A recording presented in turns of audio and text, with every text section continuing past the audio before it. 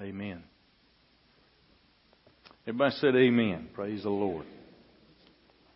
Again, let me welcome you here today. If you're visiting with us, we're so glad you're here and hope you'll come back and worship with us.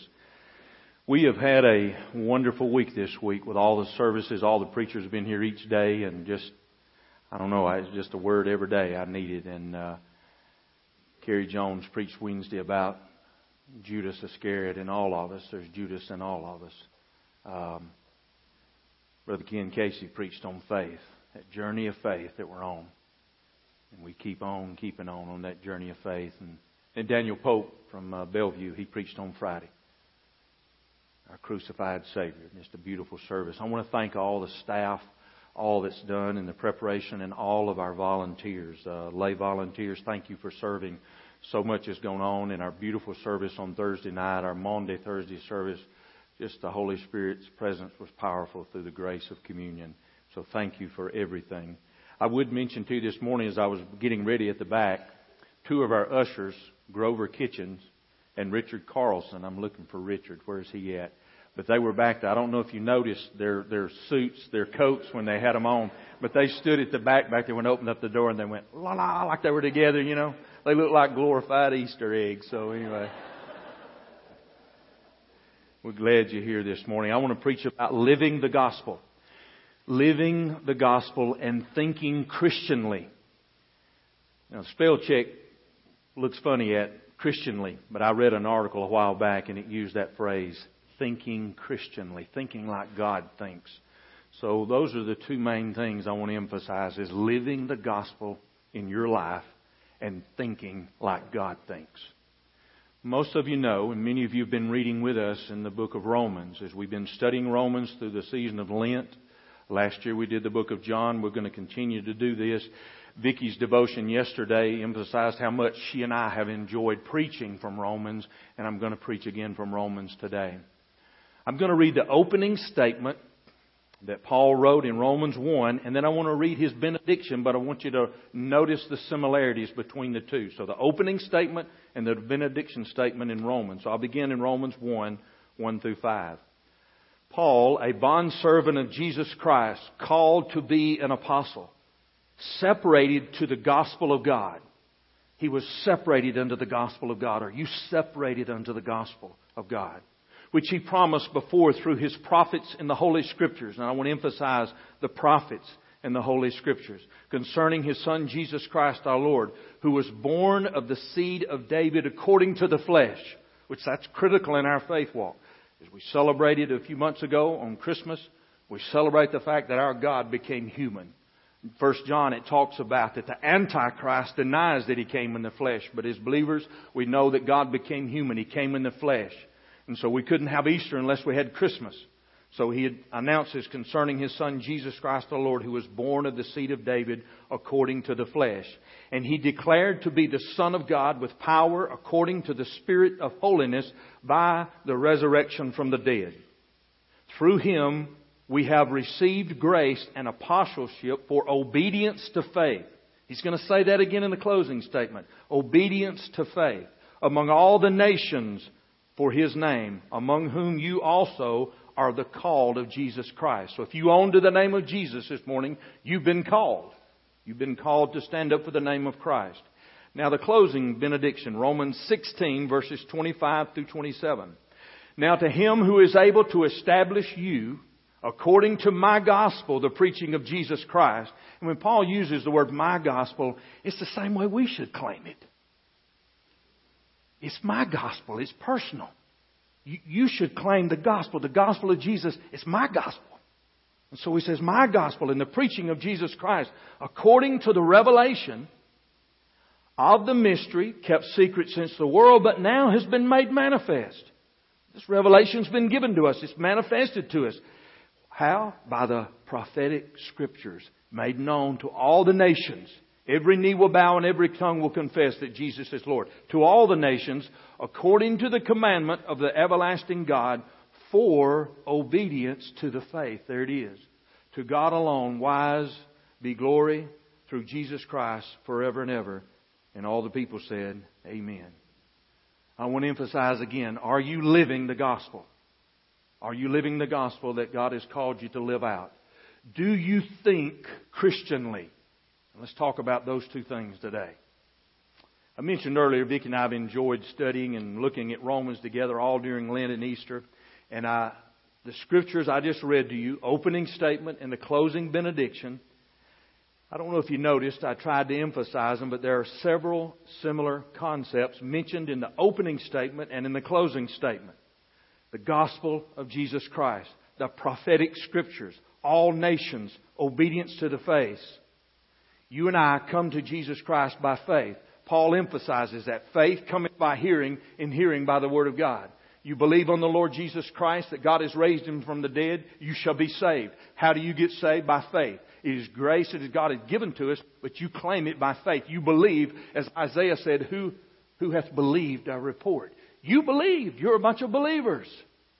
You believe the report. So Paul emphasizes faith. We're to live and to walk in obedience in this journey, obedience to the faith. Romans teaches us to live out the gospel in faith by the power of the same Holy Spirit who raised Jesus from the dead. Vicki and I have been emphasizing that as we've been reading Romans. Again, I'm going to say it again, but just stop and think about that. Same Holy Spirit who raised Jesus Christ from the dead is the same Holy Spirit who came inside you and caused you to be born again. The same Holy Spirit that lives within us. The word gospel means something regarded as true and implicitly believed. Paul urges us to live out the gospel in our everyday lives, to think like a Christian should think. And so I ask you, do you think Christianly? Do you think that way? Let me share a story to you to emphasize about thinking. I went to Etowah High School. Etowah Blue Devils. Go Devils. I rode back and forth every day to high school for 3 years with the school librarian. Not many people can say that. She was my mama. She was the librarian at Etowah High School. So she and I rode back and forth to school every day. And by the way, when I was typing this in, I misspelled library, but don't tell her. She and I drank coffee together every morning, and if you live in Gary Beck's household, you have to drink coffee. So I drank coffee, and me and Mama would sip our coffee, and we'd pray together in the morning. We would talk. I also would gripe about some of the things that were being taught in school.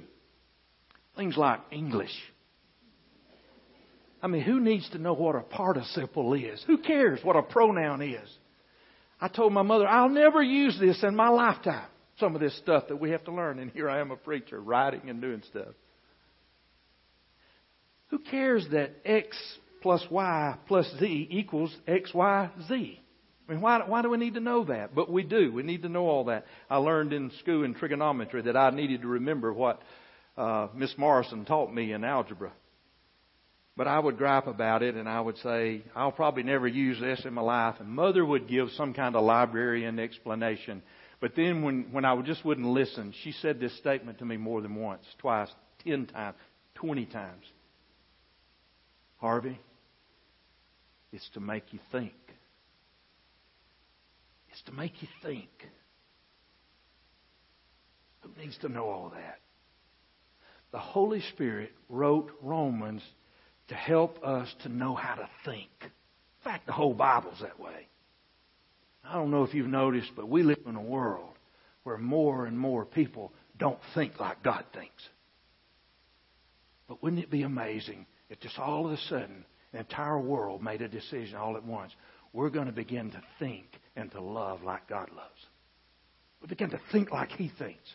But in the meantime, it's not that way. But again, we have to think like God thinks. Do you think Christianly? The world would be transformed if we would all begin to think like God thinks. Among the books in the New Testament, Romans is the most systematic, it's the most comprehensive presentation of the gospel in the New Testament, I think. And those of you who've been reading it know how much, and it keeps drilling over stuff.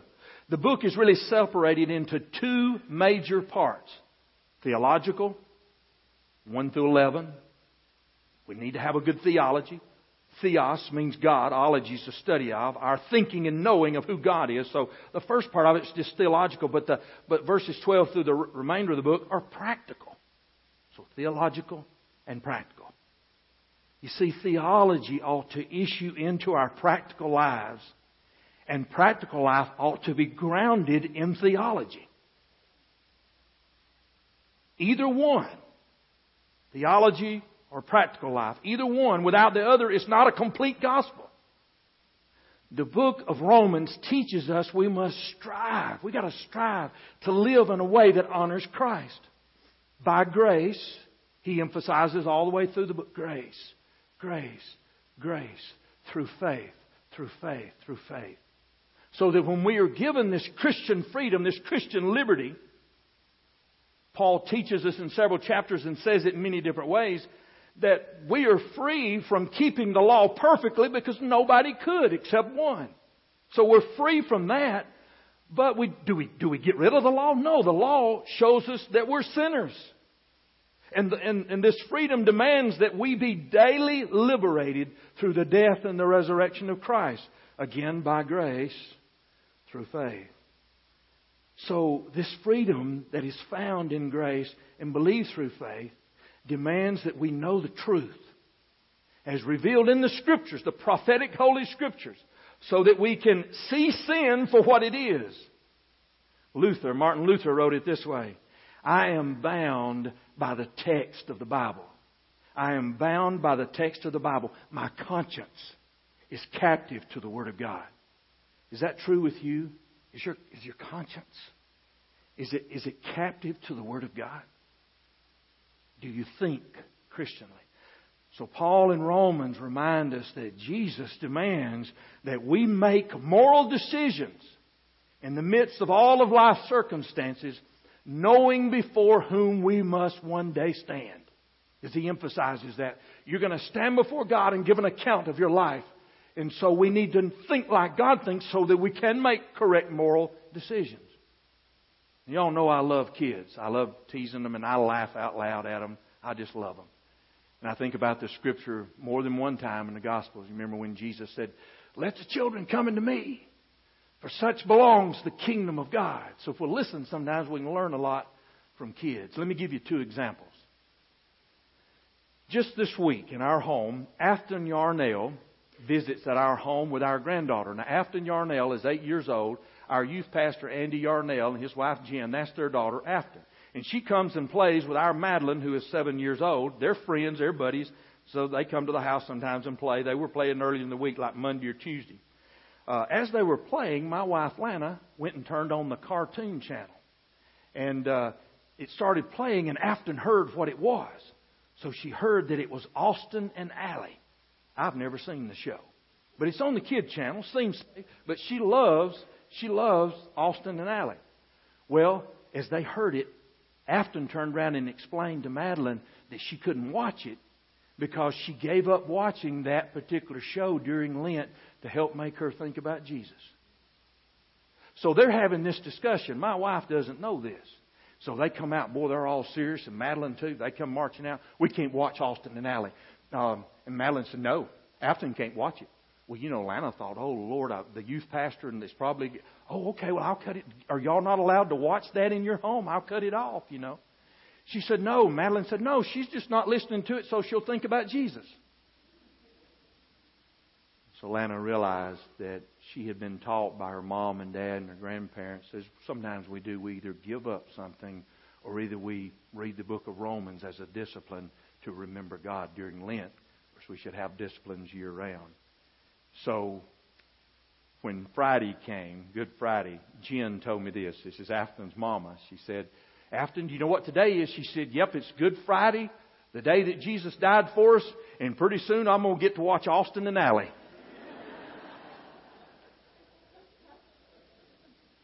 Second thing, we always pray in our home when we have a meal, and our granddaughter Madeline oftentimes spends the night with us, a night or two on the weekend. And so Lana and I and Madeline were sitting down to eat, and I said, "Madeline, you go ahead and pray." "No, Papa, I don't want to. You do it."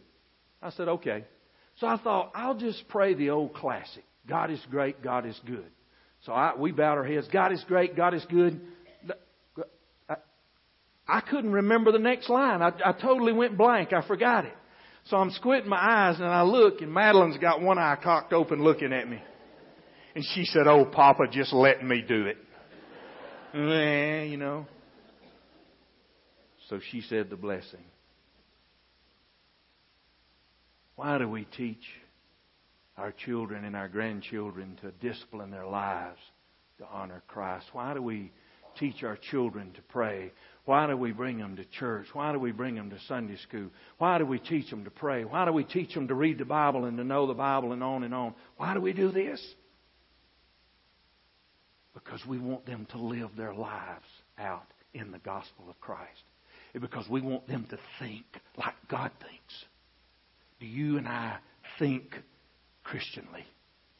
I want to challenge you. If you've not read the book of Romans, and you may not have, you may not have known about it. Read the book of Romans this week. 2 chapters a day get you pretty much through it. There's 16 chapters. Read 3 one day.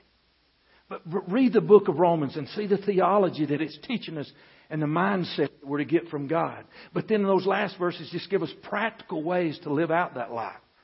Now, when you get to chapter 8, read it again.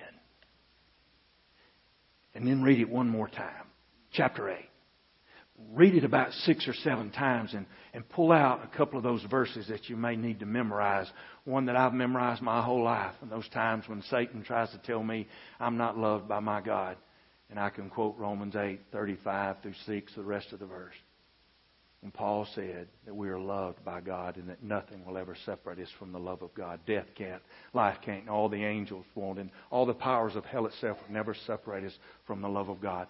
Chapter 8 talks about the Holy Spirit who comes alongside of us with groanings when we don't even know how to pray. And He comes within and alongside of us and He prays for us. The Bible says He intercedes for us. The Holy Spirit.